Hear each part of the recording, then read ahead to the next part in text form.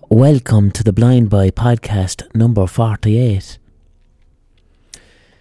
If you're hearing this, it means that I am currently in Spain, and the room that I have in Spain has got terrible acoustics. So I've had to post this episode as the emergency backup, because there's no way I would do a podcast from Spain in a room full of tiles where there's nothing but reverberation. It would sound like gogs. So that's what this one is. But first, before I continue, I would like to read a piece of short prose that was sent in to me by Hollywood actor Barry Pepper. Quentin's in the kitchen, preparing a fool. It's a dessert named after an idiot. His hands shake as he massages the fool. His mind wanders back to the deserts of Kuwait, 1991. The orange flames are 1,000 children screaming. The clouds rain down aisle. He looks at his boots. He's back in the kitchen, preparing a fool. That was a piece of prose there called Desert Dessert by Barry Pepper. Thank you very much, Barry, for sending that in. So here's the crack. I'm over in fucking Spain and can't record a podcast. So what I'm going to do is I'm going to give you a live podcast. And this was recorded about 6 months ago. And it is myself and the magnificent Vincent Browne. And Vincent he's a journalist, TV presenter, but most importantly, he's just a very aggressive voice of truth. Vincent, in his fearlessness and tenacity in calling out power and fucking going head to head with power, he's like an old school lad that reminds all of us young people the importance of understanding that just because someone is a politician or just because someone is in a position of power, that you have every fucking right to ask them why and to hold them to account. And that's what Vincent does, and that's what he's done his entire career. Fearlessly holds people to account, and he is a terrifying figure if you're on the wrong side of him. So this interview, it was in LIT, Limerick Institute of Technology, in the theatre there. It was about 6 months ago. And special thanks to Limerick School of Art and Design, the photography, film and video course, and also the audio visual course in LIT for making this happen. And just a general big shout out to Limerick School of Art and Design. I did my degree there, I did my masters there, and they've been nothing but supportive of me ever since.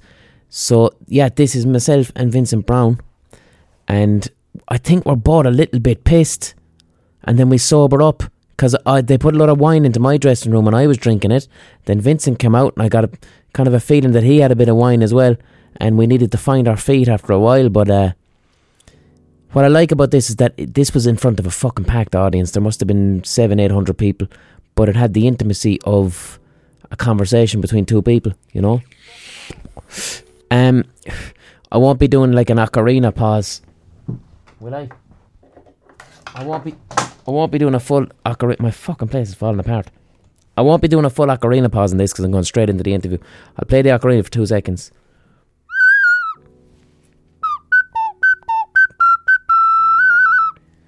Actually, I might fucking buy a new ocarina in Spain. I think that's what I'll do, because I got this last one in Spain as well. I'll get a bigger one. But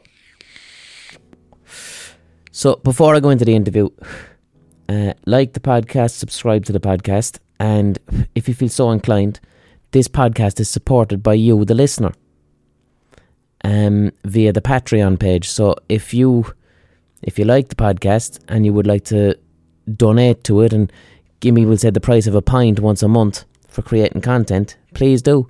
Patreon.com/The Blind Boy Podcast. So here is an interview with myself and Vincent Browne. God bless you cats. Would you ever think of going maybe online, Vincent?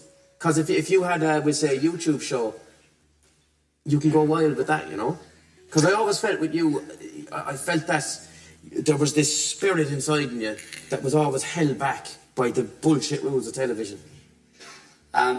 No, I have a project now which I've wanted to do for years, and it's part of a larger project. The larger project is to write something about the illusion of Irish freedom, to make the point that people fought for freedom.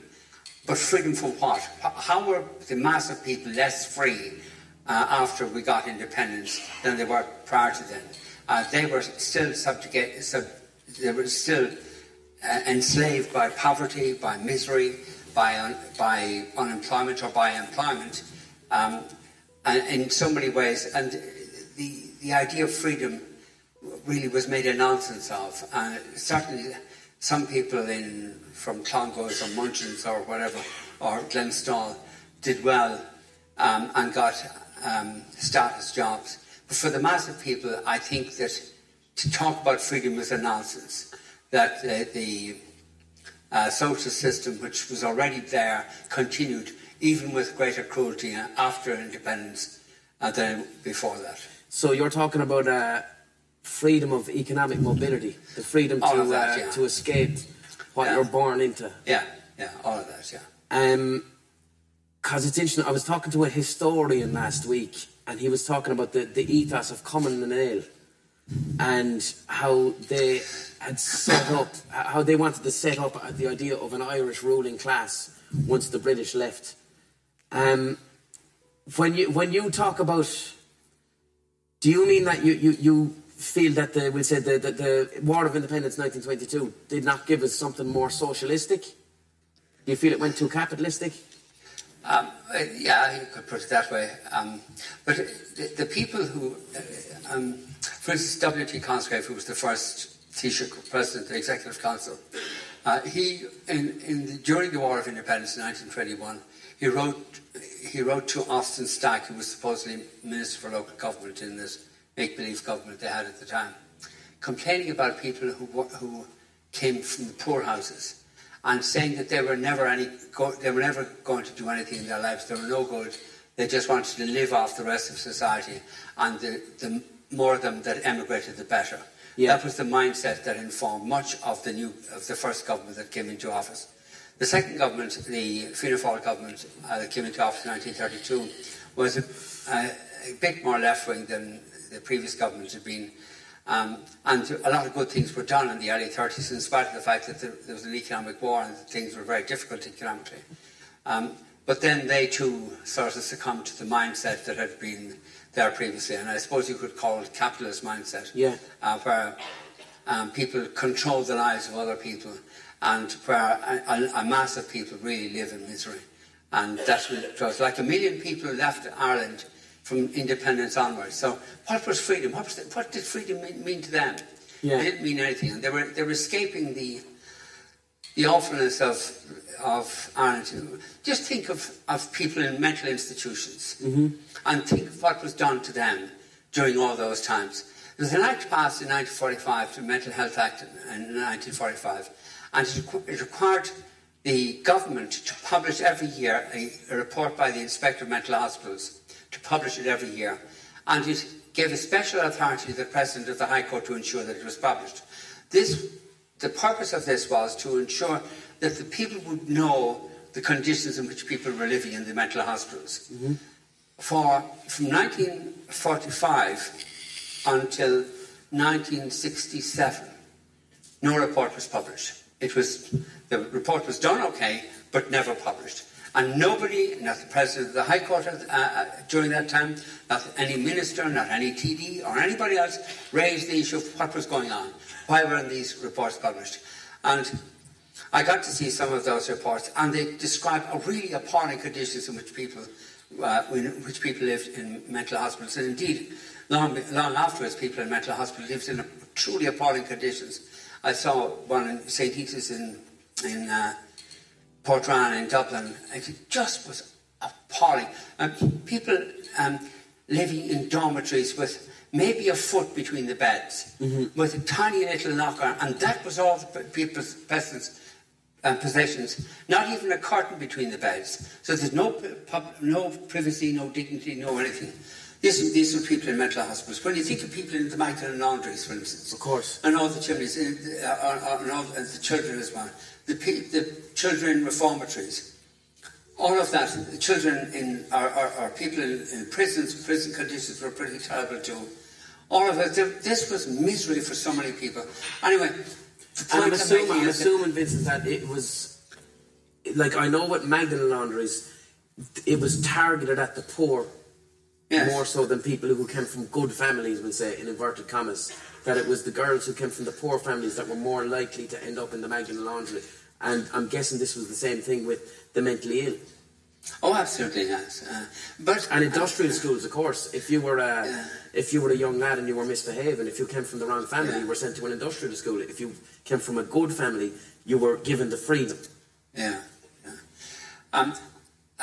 My mother was born in Glasgow. Her mother and father had come from Monaghan, and her mother had 4 children, or 5 children. And when my mother was 3 or so, her father was killed in a brawl in a stockyard in Glasgow. And they were living in a tenement in Glasgow, and they had to come back to Ballybay in County Monaghan. And one of the children was deaf and dumb. Only was his name. And because of the culture at the time, he was kept in a back room. And the family was ashamed of him. And just think of what that did to his mind. Mm-hmm.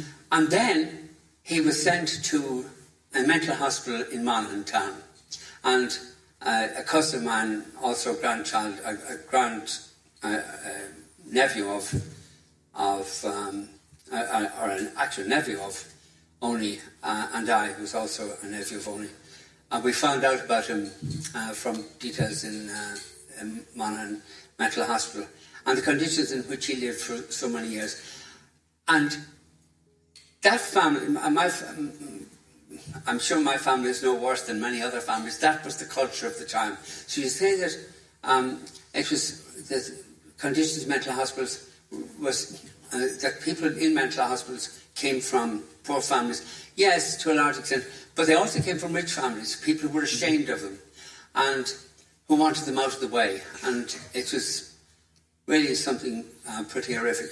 Also, the Catholic Church did so much damage. That's what I was going to bring up. This notion of when you're speaking about, we didn't get the freedom post-independence. Do you feel that's because too much power was handed to the Church and they restricted freedom? Yes, that was largely the case. People go on about partition, and the reason we had partition essentially was because a large number, a million Protestants in Northern Ireland, didn't want to be part of an Ireland believing that home rule would be Rome rule, and by God they were right. Yeah. And that just think of how miserable it would have been for them if they had been coerced into a united Ireland.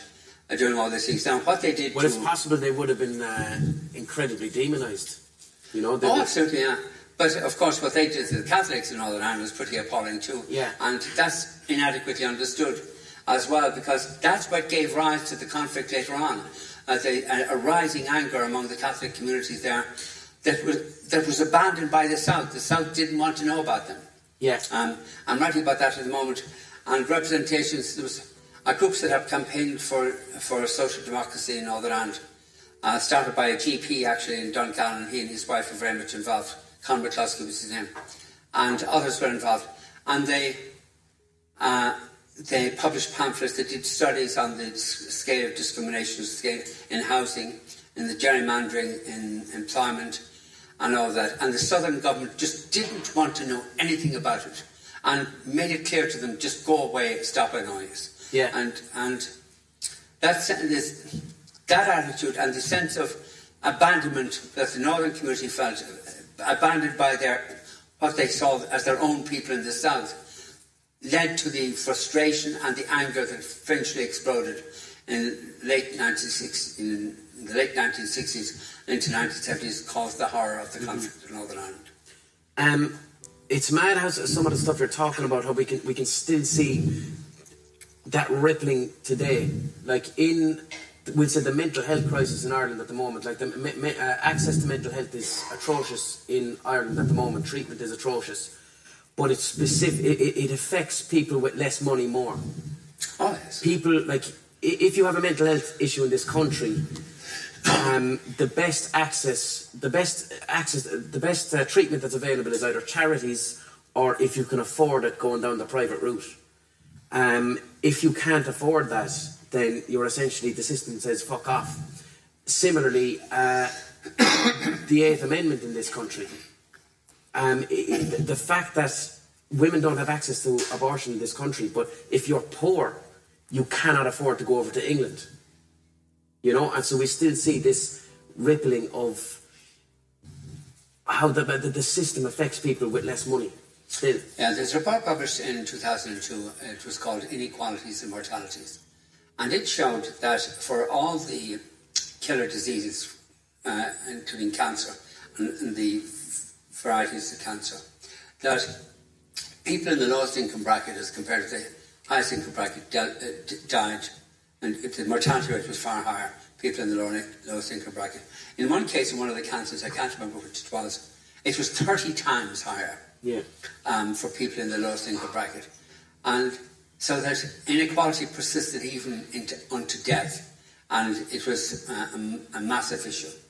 You talk about the Eighth Amendment, and thinking about it nowadays, that this reflects, of course, a misogyny. Mm-hmm. And Mary McAleese put it about that the Catholic Church is an empire of misogyny. And that's certainly true. And that infected our minds very crucially as well. But other factors, it wasn't just the Catholic Church that did that to us, there are other factors that do with misogyny as well. And one of the essentially the argument against the repeal of the Eighth Amendment, in my view, is misogynistic. Yeah. And it is that people just don't think that women who are pregnant are in a unique situation, or babies who are in the womb of a pregnant woman are a unique situation, because they uniquely are dependent on a particular person for their sustenance. And there are often cases where the woman where the person who gives substance to this being just can't do it. Yeah.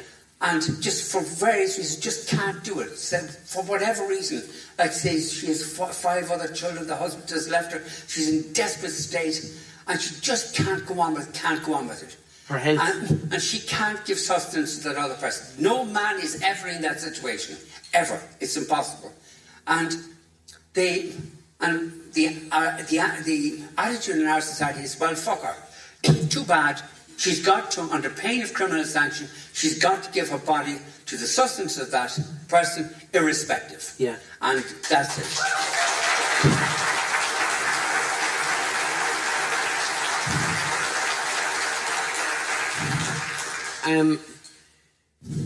Do you feel that, like, because I was always of the opinion regarding, we say, I thought Ireland was quite left after independence, and it wasn't until the 50s with Ireland voted that China should be allowed to enter the UN in the 50s, and at that moment a message was sent to the Bishop of Boston to tell the bishops in Ireland that the Irish are gone too left-wing and need to denounce communism from the Catholic Church.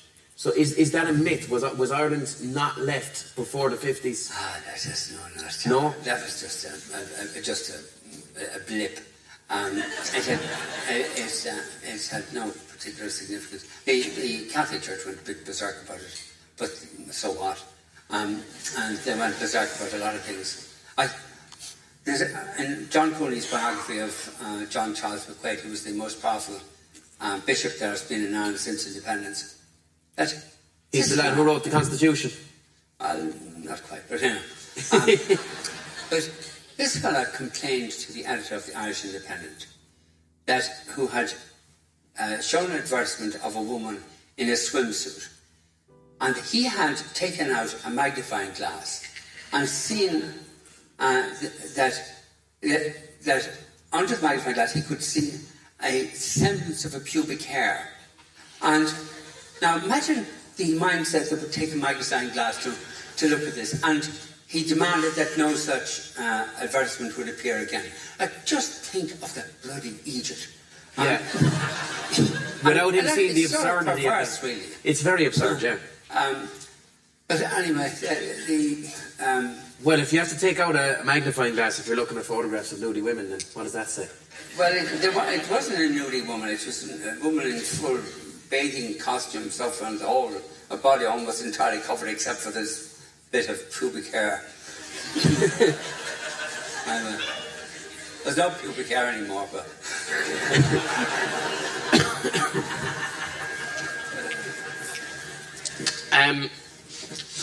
Were you ever held back from pursuing a guest on your show by the producers or editors? No. No. No one ever said, "Here, chill out, Vincent." No. Next question. What do you think are the main political faults of the last decade? Jesus. The main problem, we have politics here is a circus, and they're saying that for this reason. That politics is supposed to be about competing ideas about the kind of society we have and the kind of policies we should have. But there's no divergence of view at all in it. Sinn Féin looks as though they might offer a different view, but now they're so domesticated and they're so keen to join the establishment on whatever terms there are on offer for them, they're the same. So you have the Sinn Féin, of course, the Labour Party has gone away. One hopes. If Sinn Féin, Fianna Fáil, Fine Gael, and if you ask anyone, well, can you find any difference between them? Like you need a magnifying glass and an archbishop to find it.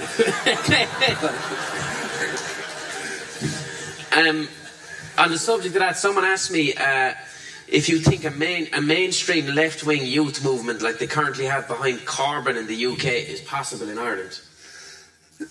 And who would you see as potentially even leading that? Are there any candidates? Well, I think it's wrong to think in terms of leaders.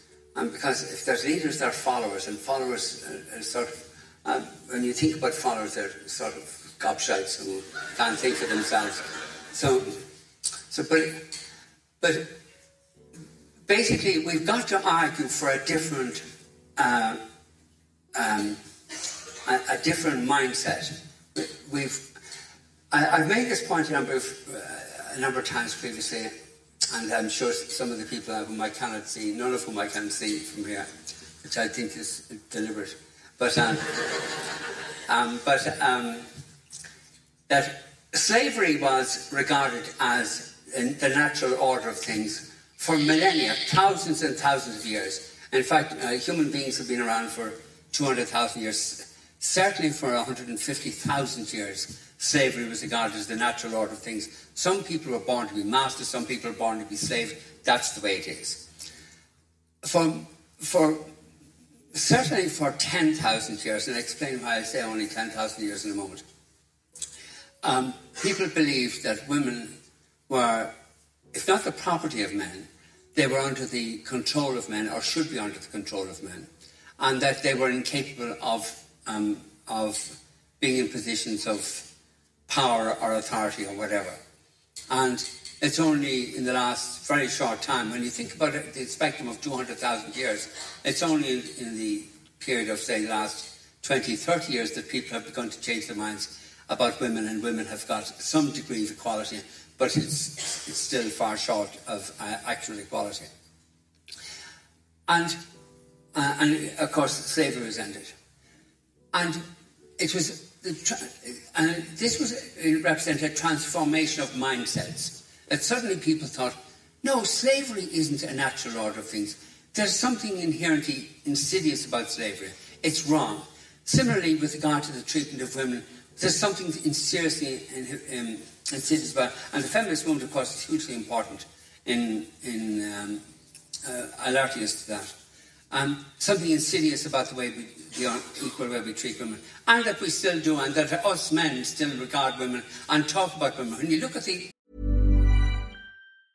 A lot can happen in 3 years, like a chatbot may be your new best friend. But what won't change? Needing health insurance. United Healthcare Tri-Term Medical Plans, underwritten by Golden Rule Insurance Company, offer flexible, budget-friendly coverage that lasts nearly 3 years in some states. Learn more at uh1.com. Life is full of awesome what-ifs, and some not so much, like unexpected medical costs. That's why United Healthcare provides Health Protector Guard fixed indemnity insurance plans to supplement your primary plan and help manage out-of-pocket costs. Learn more at uh1.com. Trial in Belfast of these of the fellows who were accused of raping that woman, irrespective of who you think is guilty, whether you think they're guilty or not. But the way they talked about it, the text about her the following day, that is a mindset which is prevalent among a lot of us men still, and particularly in the rugby fraternity, that women out there almost just as sex toys for us men. So anyway, the point I'm making is that mindset, and you could call it ideology, is really what it's all about, and that if you don't change people's mindsets, nothing will change. That has happened with regard to slavery, it happened with regard to women, and a lot of other things. And that's what we've got to do with regard to our politics here. We've got to change mindsets. We've got to open the possibility. Yes, it's possible to create an equal society. It's possible to have people earning more or less equal incomes, to have equal access to healthcare, to have equal access to education, etc., etc., etc. But we're millennia away from it. Yeah. But until we started, and still I start arguing about it or whatever, yes, it will take 100, 200, 300 years for that to come about. But unless we start arguing about it, or arguing for it, and talking about it, and talking about the possibilities of it, it won't happen. Do you think something such as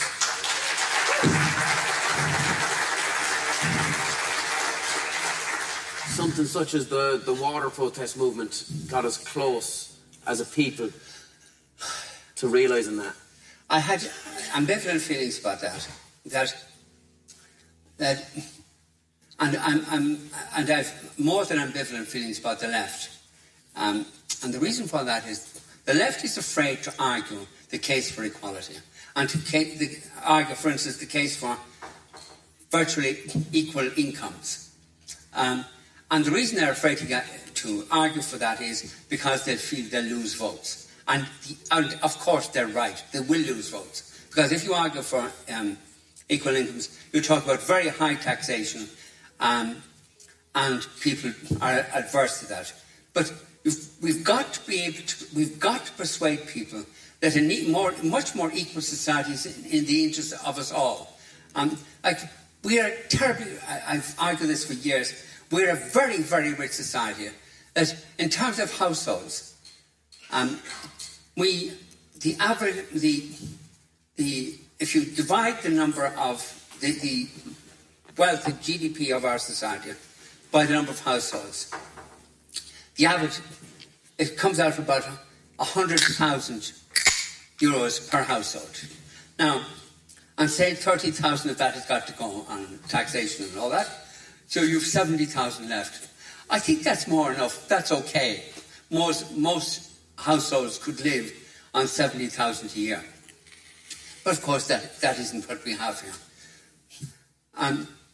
Anyway, the point I'm making is the left refuses to argue for and accept in taking on issues like the water prices, which are easy to take on, but they then won't argue for very significant increases in taxation, arguing why this is necessary to create the kind of society that they say they want. In other words, the left cop out. So they go for more of a centrist type of thing, so as not to... Well, they don't. They actually just stay sound.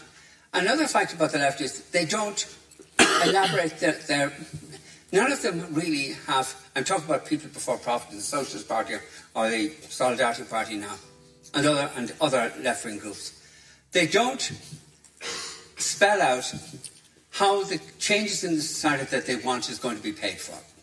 They won't do that because they know they'll lose votes and they'll lose seats. And that's the way it is. Of course they will. And the only way they gain seats is through populist movements like the water charges or whatever. And this is a pity because we won't be able to change people's mindsets unless we're honest about it up front. Unless there's an honest conversation. Yeah. What are your opinions on, we'll say, emerging technologies, right? And the case for universal basic income. If so many jobs are being replaced by robots, therefore universal basic income, that gives the case for it. Like if you look, just walk into Dunn's or Tesco, you know, we're buying things off robots now, you know, the checkout people don't exist anymore. So those profits are still going to the top, but they're not paying the wages for them because it's a robot. So should we tax the robots? I mean, we tax some robots, like bankers and... I always thought it was funny about the bankers thing. The argument was you have to pay them huge salaries. If they say if you pay what's the cliche? If you pay peanuts, you get monkeys. Mm-hmm. And we pay them fortunes, we still got monkeys.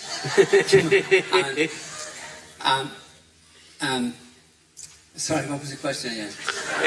Should we tax the robots, Vincent? I think that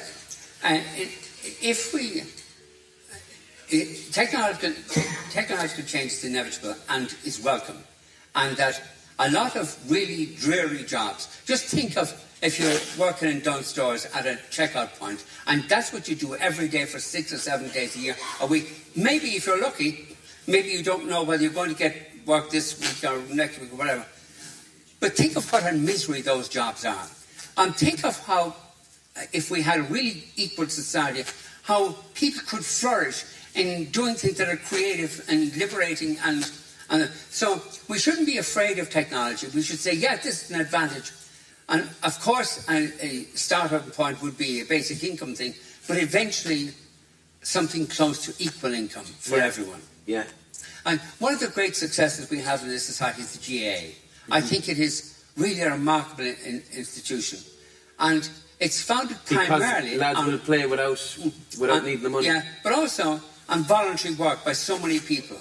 And there, people say, oh, you've got to incentivise people and give them loads of money. No, you don't. There are other incentives in life, and such as people who contribute so much to the GAA. And we don't sort of think, well, Jesus, how can that be such an amazingly successful and great organisation based on voluntary work?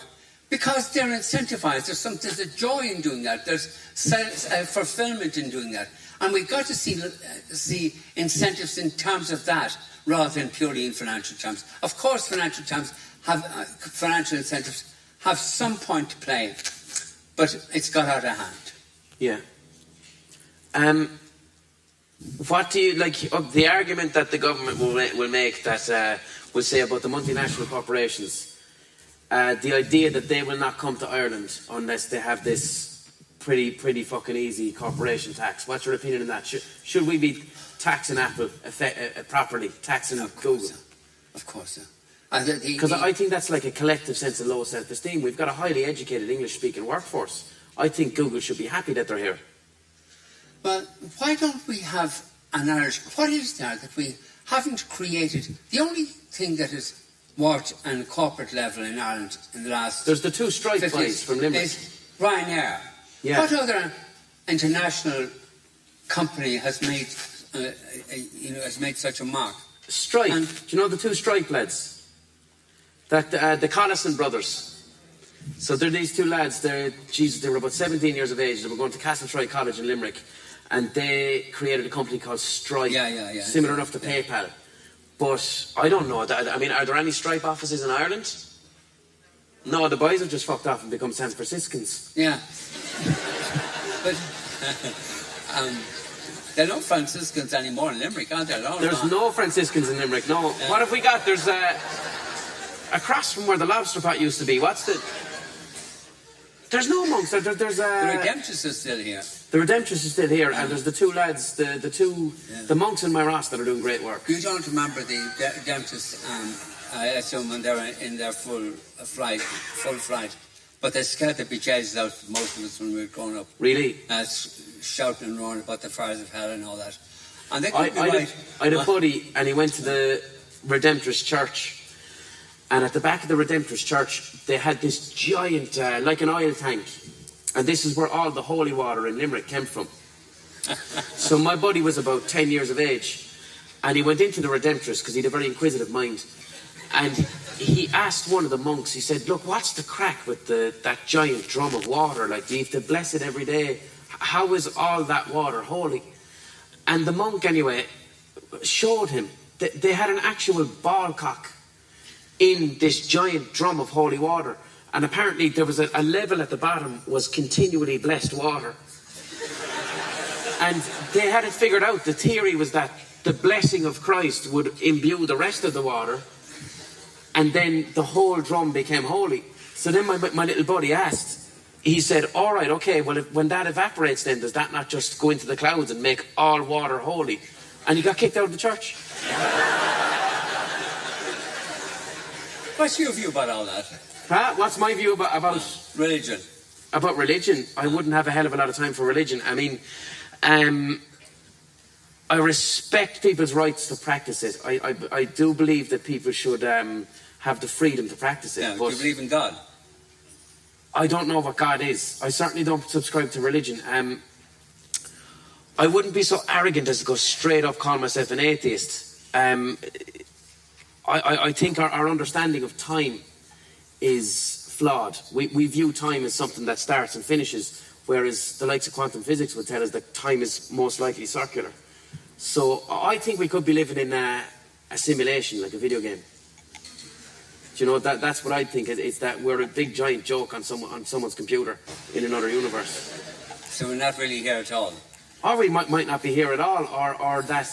This is a mirage. A mirage, yeah, and consciousness, you know, reality is created... Looking at you at the moment, actually, I think it's But probably... regarding me and religion, sure, I nearly got banned from RTE because I called communion way for haunted bread. You know?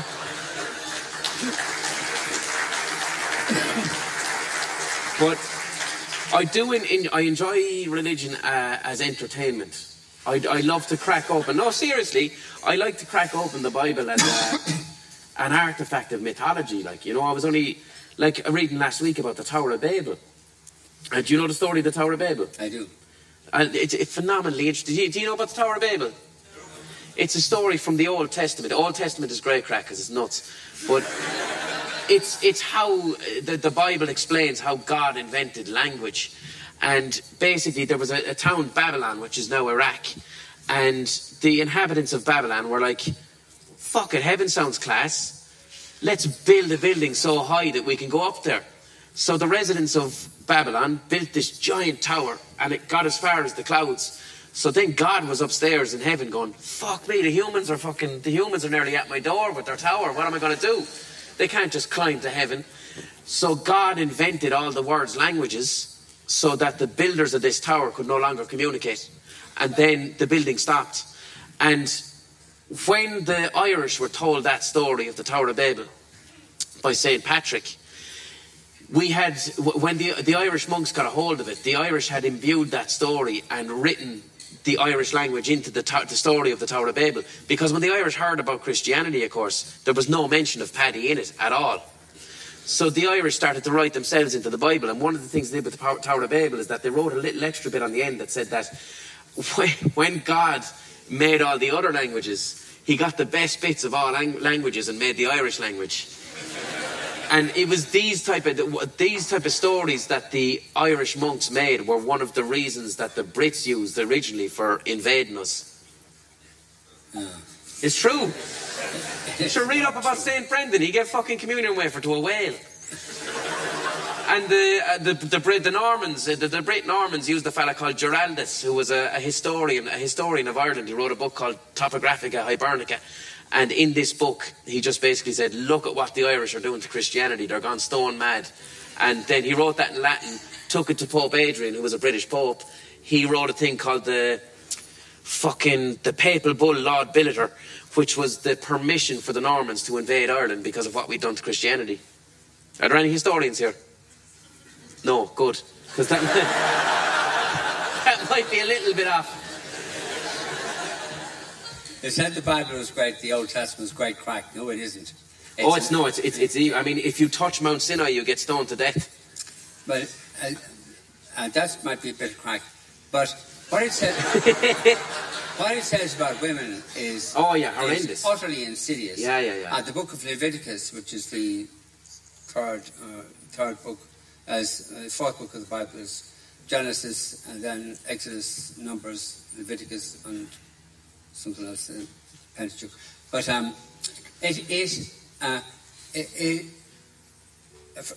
part of it says that for a man to touch a woman who's having a period is an abomination.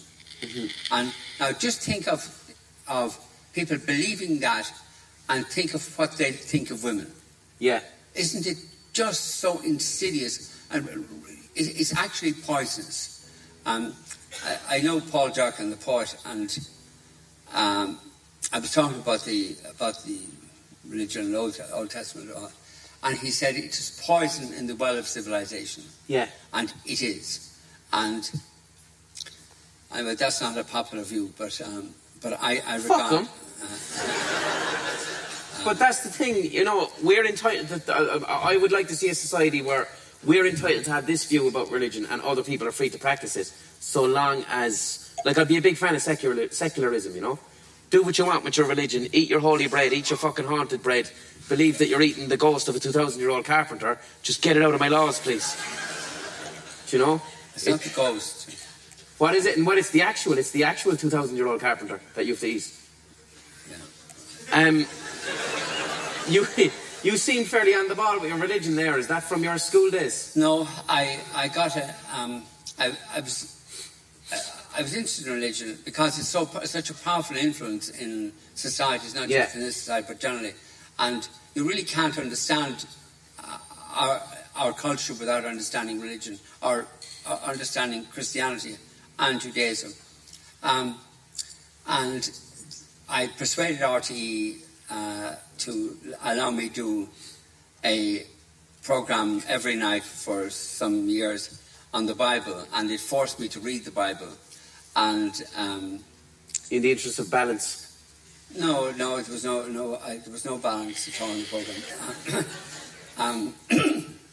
But I found it very interesting, but also scary. Yeah. I don't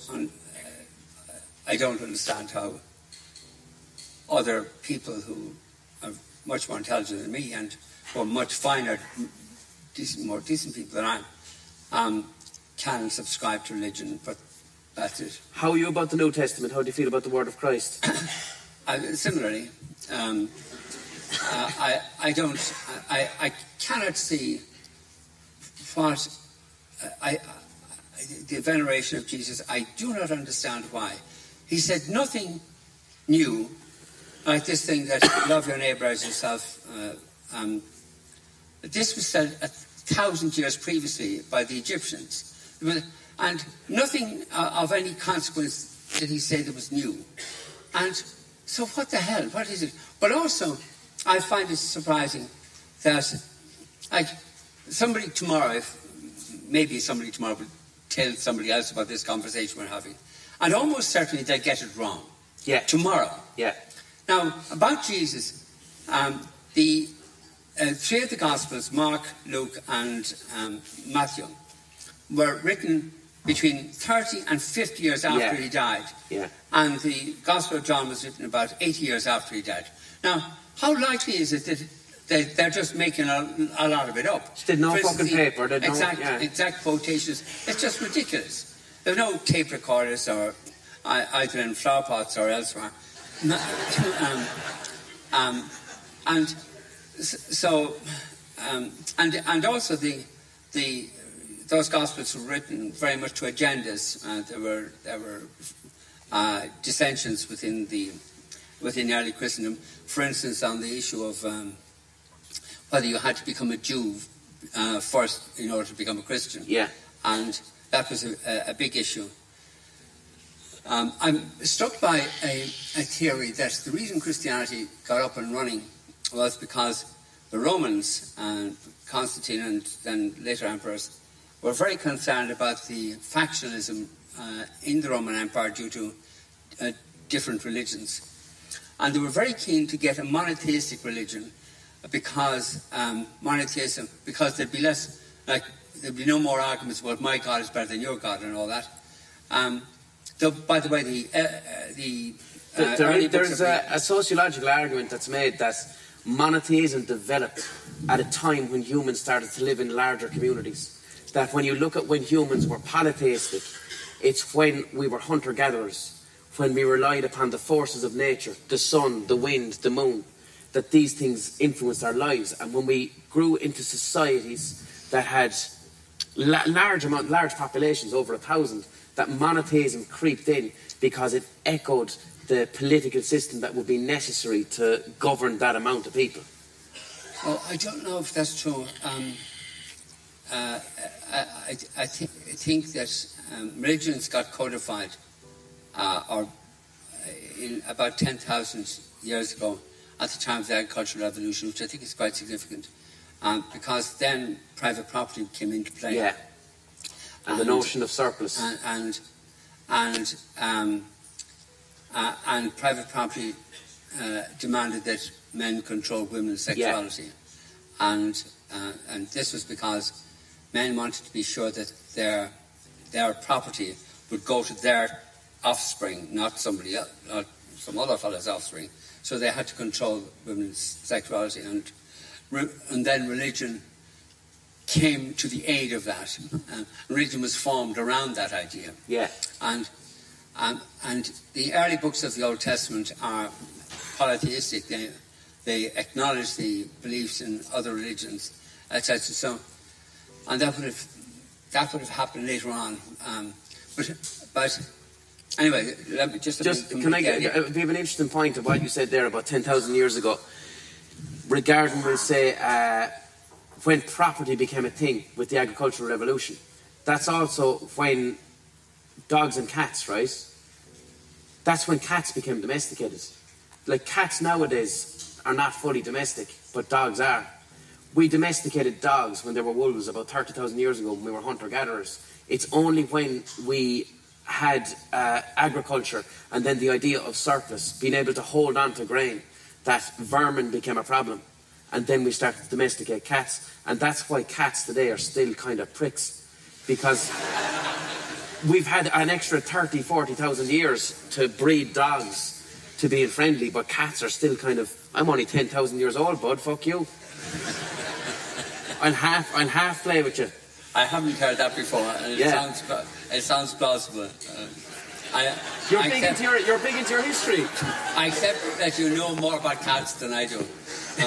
You're big into your history. Well, I guess I'm not claiming it.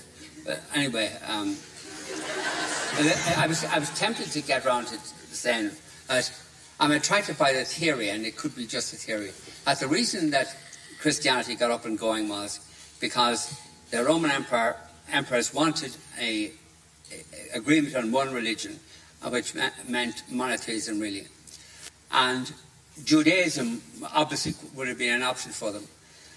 But and because of that, Judaism actually was allowed to prosper in many parts of the Roman Empire, in like we know about Paul's journeys in Turkey and Greece and Rome and Cyprus and Malta, etc.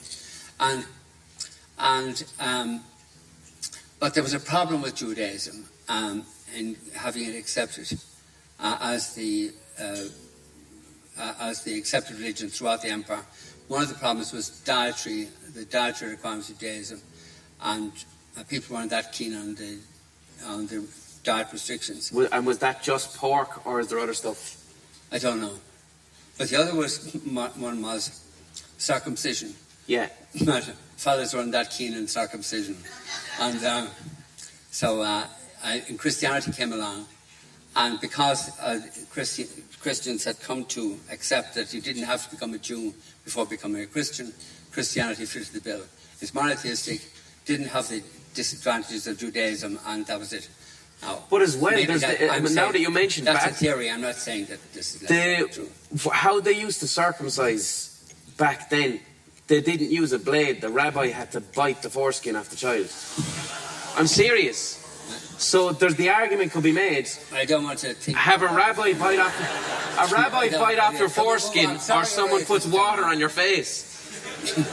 I'm going with the water on my face, like.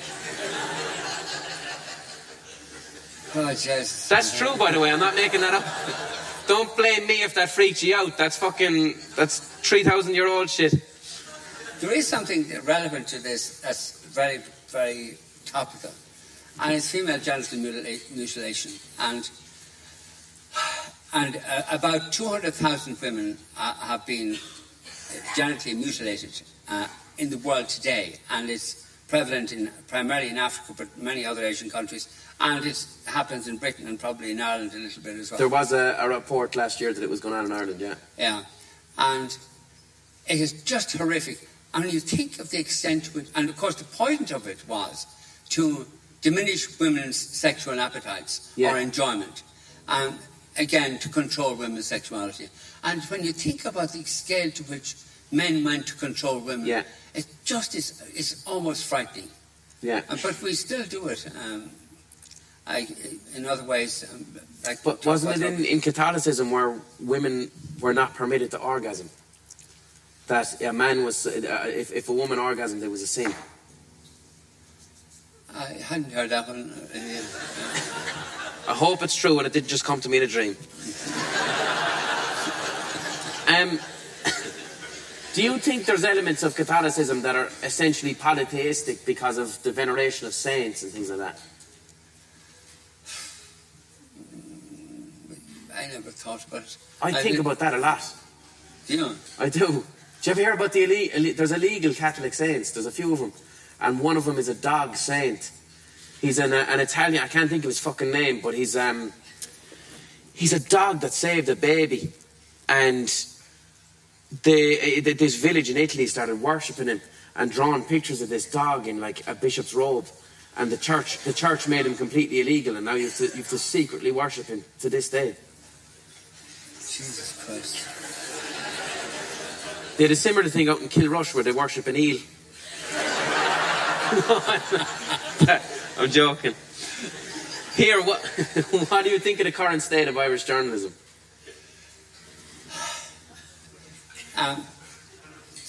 Journalism is going through a difficult time now because of social media. Yeah. And also because the print media is moving towards extinction. And it's an issue. It's a huge problem. And I don't know how it's going to be resolved. I assume that people will find through social media outlets ways of doing good journalism again, and people will begin to appreciate it and will get followings and attractions because of it.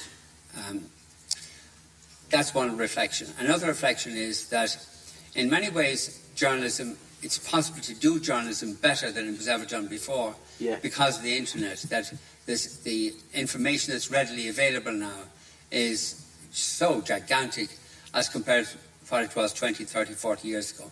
And so it's possible to do things journalistically now it wasn't possible to do before. But another point is that the trivialization of public discussion is really... for instance, look at our media and look at the obsessions they have about Leo Varadkar's socks. Yeah. Or whether Leo Varadkar or Micheál Martin will be the next Taoiseach, or whether Mary Lou will be in government next time, and it makes no difference whatsoever, not a tiny little bit of difference. Who's in government next time, who's not in government next time, whatever, it makes no difference at all, because it will make no difference to people's livelihood or to people's welfare, because they all think the same thing. And you'll never have journalists, particularly political journalists, writing about how Fianna Fáil, for instance, or the present government, how the policies that they espouse or the policies they agree to affects the lives of ordinary people. And just look at the scale of inequality we have in our society. Look, the numbers of people who are living in poverty, which is very, very high, or risk of poverty, very, very high. That we have very high levels of inequality in our society. Look at the problem of the housing. We're a hugely rich society. We can't provide housing, a basic requirement for people. Look at the health, and the point I was making earlier on about rich people or people better off, people in poorer income groups dying prematurely by at least 5 years. 5,000 people die prematurely every year in this society. This is what this report said, because of inequality. And nobody bothers about it at all. Similarly with regard to... But where are the journalists saying that? Yeah, similarly the sex abuse thing, I go on about the sex abuse, is the Savvy report thing, that showed that 200,000 people, women, 200,000 women have been raped in the course of their lifetimes, and another 100,000, 200,000 have been otherwise sexually abused. But 200,000 women raped in our society. It's just, in our society, 4 million people, it's just shocking. And the percentage of that actually go on to successfurly convict their rapists in court is something like 1%. And one of the big problems about this case in Belfast is that suppose these guys are acquitted, and it may be properly acquitted. I don't know. I don't know about that. But let's just suppose for a minute they're acquitted.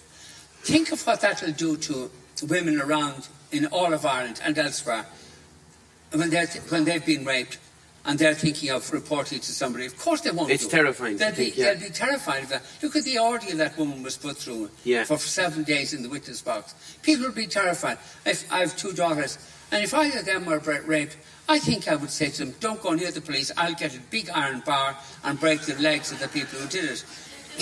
And that's what...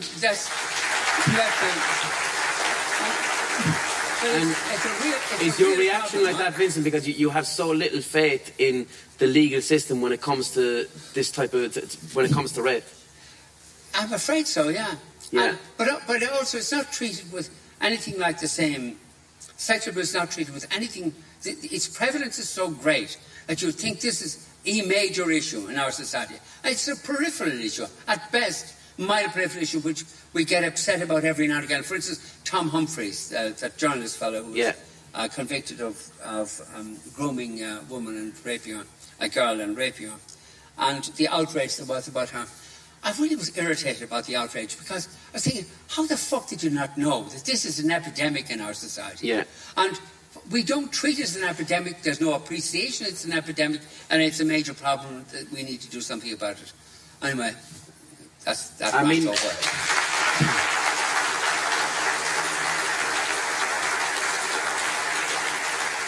The one positive out of that is that's why the Me Too movement exists. It's an act of digital vigilantism because the system does not work. Yeah, absolutely, yeah. And that's really good that that's happened, yeah. Well, it makes men feel less freedom to commit crimes that they feel they'd otherwise get away with. Can I ask you a question? Do you think that us men, not just Irishmen, but probably generally, but let's talk about just Irishmen, that we're fucked up with regard to women and sex generally? Absolutely, yeah, that's definitely. I mean, well, what do you mean by fucked up? Well, how did you agree with me if you didn't know what I meant by fucked up? No, but no. For me, when you said fucked up, do I think we have... when you said that to me, I thought we have a sense of power, sexual power and entitlement. I would agree with that, but then I had to go, what? That's my definition of fucked up. I wonder what Vincent's is. But the way that men often talk about women, for instance, the use of the word fuck actually is in itself... is when you think about it, as I couldn't give a fuck. Just think of that. As though the most... It's devaluing the act of sex itself. The act of sex is the most useless thing you could have. It's one of the most beautiful things one can have if you look at it properly. But the word cunt, that's used with regard to women, I think that there's something really disturbed about that. That the word that we use to describe to give the worst description of a human being happens to be the same word that refers to women's genitalia. There's something really disturbing and fucked up about that. Jeez, there I go again.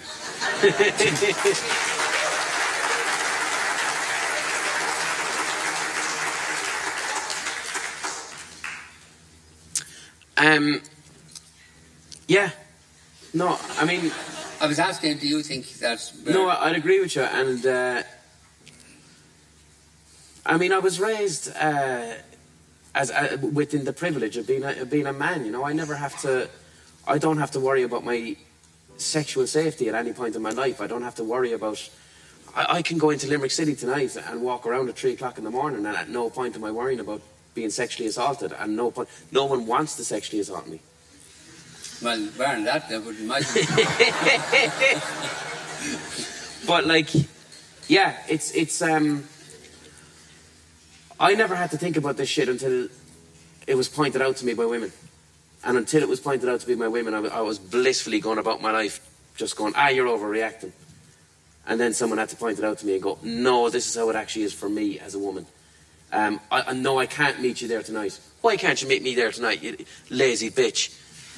Because I can't go out at that time of night because people want to rape me. I'd never thought of it, you know. It needed to be pointed out to me explicitly. Well, it's evident in more ordinary circumstances. Like, for instance, a woman walking along the street late at night when the street is fairly abandoned and there's somebody walking behind her. That woman is scared. Terrified, usually scared. For instance, a woman in a lift, in Ireland, there's not many very high-rise buildings, but for instance in America,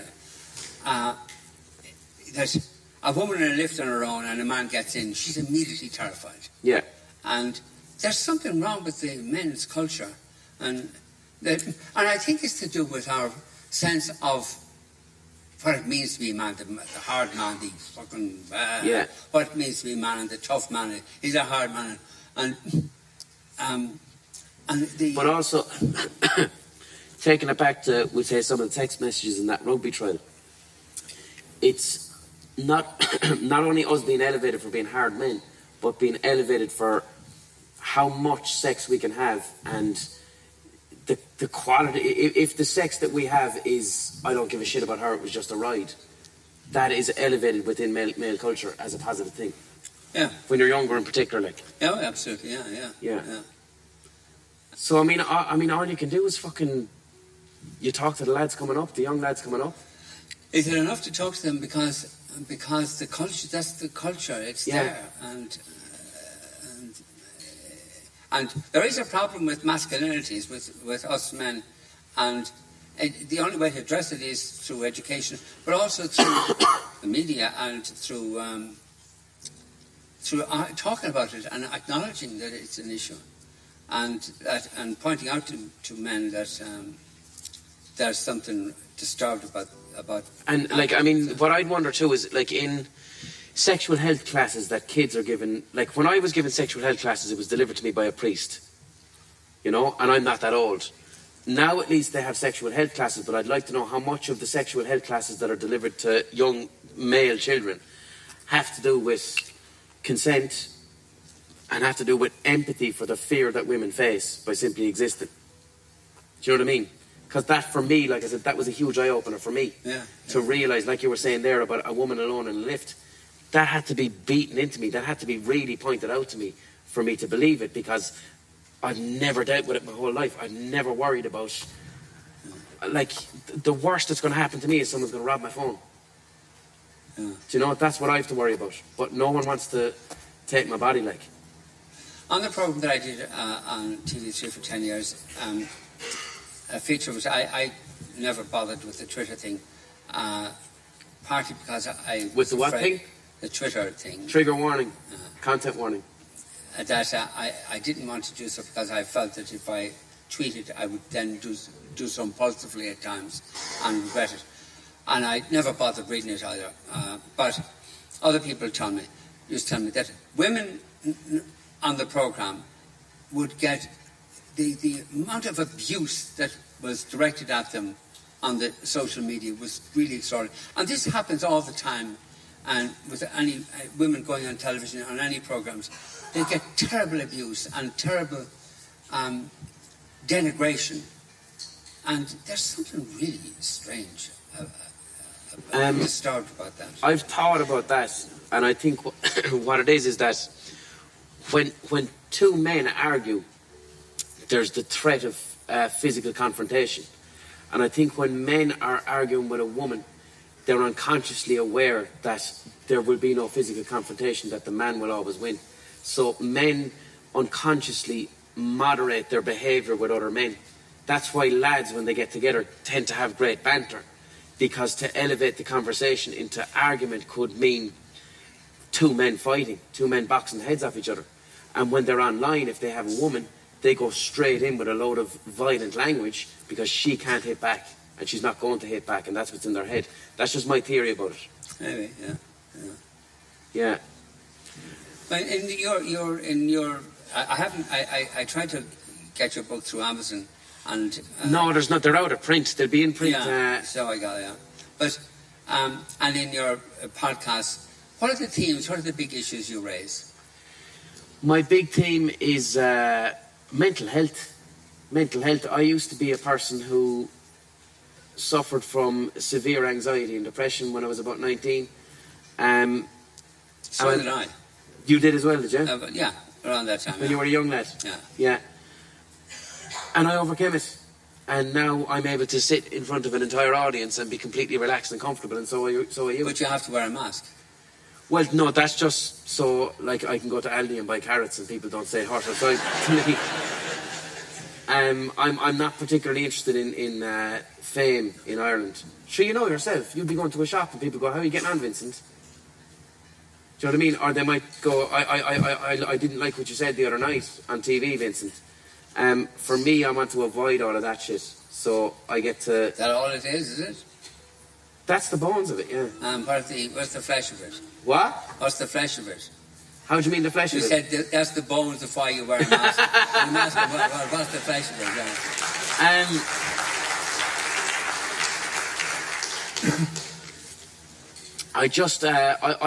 I started the Rubber Bandits thing in the year 2000 when the first Big Brother was on television, and I got to see how disposable celebrity was, and I got to see how, we'll say, the person who won Big Brother became the most famous person in Ireland and England for about 2 months, and then slowly faded into nothingness, and it scared the living shit out of me. And I don't think I ever want to be recognised in the street, or I don't ever want to... Like, I get to go on television, I get to have a podcast, I get to write a book, but at the same time I get to live in Limerick and have a normal life, and I wouldn't trade that for anything, you know? That's what you said. And as well, being famous in Ireland. That's what you said was the bones of it. Now, I asked you what was the flesh of it. That is the flesh of it. No, you said that was... You had already said that was the bones of it. Now, tell us about the flesh of it. There must be other layers of issues there. You're kind of picking up, this is a man who used to have social anxiety and now he happens to wear a mask on his face and he feels comfortable doing it with a mask on his face. I don't know, like,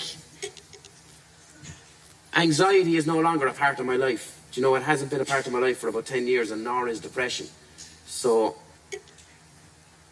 I don't know, I'm blind by now, do you know what I mean? If I took the bag off, I'd just be some lad. And what's wrong with being a lad? I want to go to Aldi. I want to go to Aldi and like not be bothered by people. That is. That's about it. I'd say there's more to it than that. But the audience think there's more to it than that.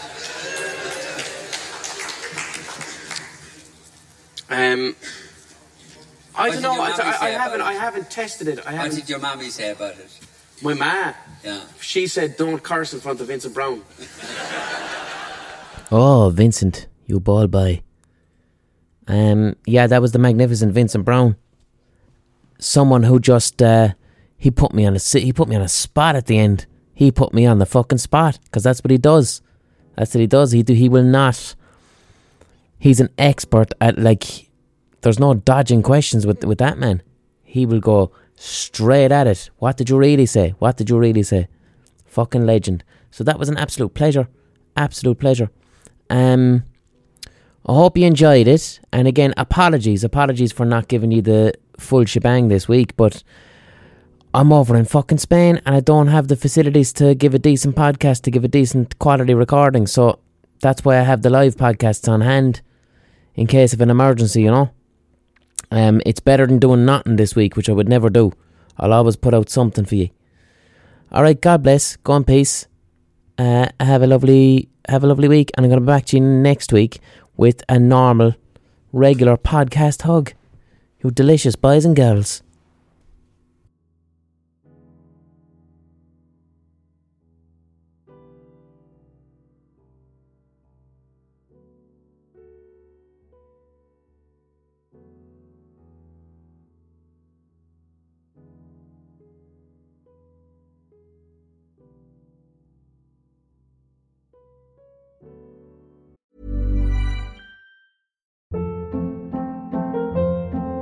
Hold up. What was that? Boring. No flavor. That was as bad as those leftovers you ate all week. Keke Palmer here. And it's time to say hello to something fresh and guilt-free. Hello Fresh. Jazz up dinner with pecan-crusted chicken or garlic butter shrimp scampi. Now that's music to my mouth. Hello Fresh. Let's get this dinner party started. Discover all the delicious possibilities at HelloFresh.com.